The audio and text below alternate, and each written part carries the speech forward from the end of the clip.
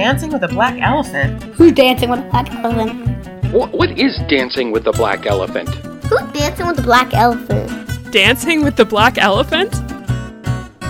From Yeshiva University, this is Andrew Boyarsky, and you are listening to Dancing with the Black Elephant. In part 4 of our extract from our webinar From Surviving to Thriving, How to Manage Crises and Create a Resilient Organization, we heard from Dr. Bernard Jones and Mark Chubb. Dr. Jones is the founder of Think GRC and a professor at Yeshiva University and Berkeley College, and lead speaker in the webinar. Mark Chubb is a Chief Resilience Officer for Manitou Northwest, LLC, and a Senior Fire Protection Consultant with Telgene Corporation. They discussed 2 examples of how Walmart demonstrated leadership factors in crisis situations, addressing previous negative perceptions, and how building organizational resilience can lead to greater competitive advantage. I'd like to point out one example, a real-life example of this. We all remember and will continue to study what took place in New Orleans around Hurricane Katrina. And there was one particular organization that stood out from the rest as far as how they handled that major disaster, how they were able to respond to it, and actually help others. And that particular organization is Walmart. Resilient organizations are better prepared to recover and continue operations, and Walmart was one really shining example. I'd like to say that Hurricane Katrina might be Walmart's watershed moment. It was a telling turning point in their in that organization as far as how it was being perceived before Katrina and what it did in response to it. Walmart was a company much maligned prior to Katrina. It had an embattled reputation. There were controversies about treatment of employees, as well as selling of goods made in foreign sweatshops. So a lot of negative things surrounded the organization before Katrina. But the CEO at the time, Lee Scott, he gave a pretty strong message to the store managers as Katrina was approaching. And it really resonated. And it's something that we, even today, still look back at and study and talk about. I'm going to read you what Lee Scott's message was to the store managers at that time. He said simply, a lot of you are going to have to make decisions above your level. Make the best decision that you can with the information that's available to you at the time. And above all, do the right thing. For many, it sounds like a trivial thing, his message, but it empowered the store managers. It let them know that their voice is important, that their actions are important. I'd like to say that their actions during the response to Katrina and how they partnered and helped within the community really changed the company in a dramatic way, not just with how they helped the community get through that situation, but also was a chance for them to really shine in the face of that disaster, as well as how it was being just negatively portrayed before Katrina. I know, Mark, you have some additional insights on this, so please elaborate if you can. Yeah, thanks, Bernie. The Walmart really saw Katrina as a watershed event.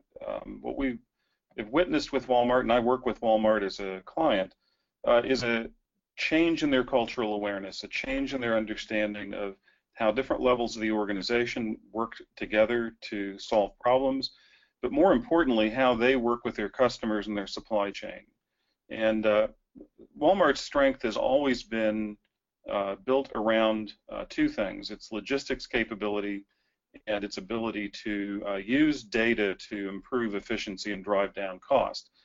But big data, as they've learned through these experiences, only works well as an advantage in the marketplace when in conjunction with little data, stories or narratives that help explain what's going on.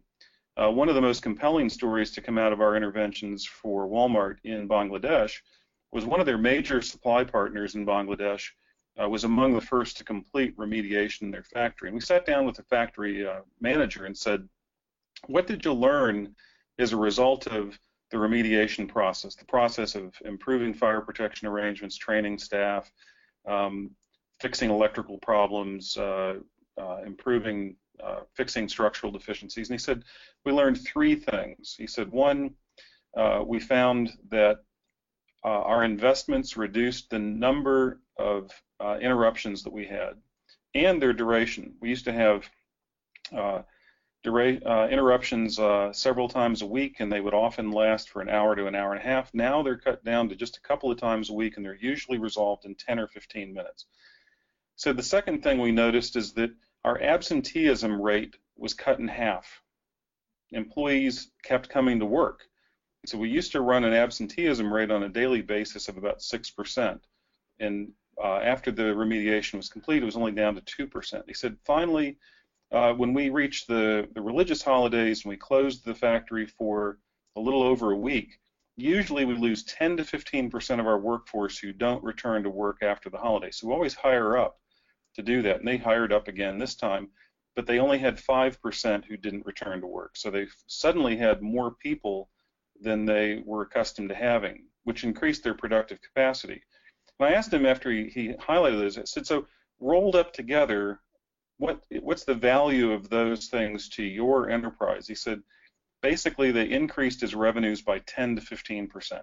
In a business where the margin is usually less than 5%, that's a huge return on investment. In this episode, we heard from Dr. Bernard Jones and Mark Chubb. Dr. Jones is the founder of Think GRC and professor at Yeshiva University. Mark Chubb is Chief Resilience Officer for Manitou Northwest, LLC. They were both speakers in our webinar, From Surviving to Thriving, How to Manage Crises and Create a Resilient Organization. You can register for this webinar or find out more about our programs, including our MS in Enterprise Risk Management, at our website, www.yu.edu/KATZ or CATS. We would like to hear your feedback on our podcasts, so please send us any questions or comments to us at catspodcast, KATZPODCAST @yu.edu. Thanks for listening.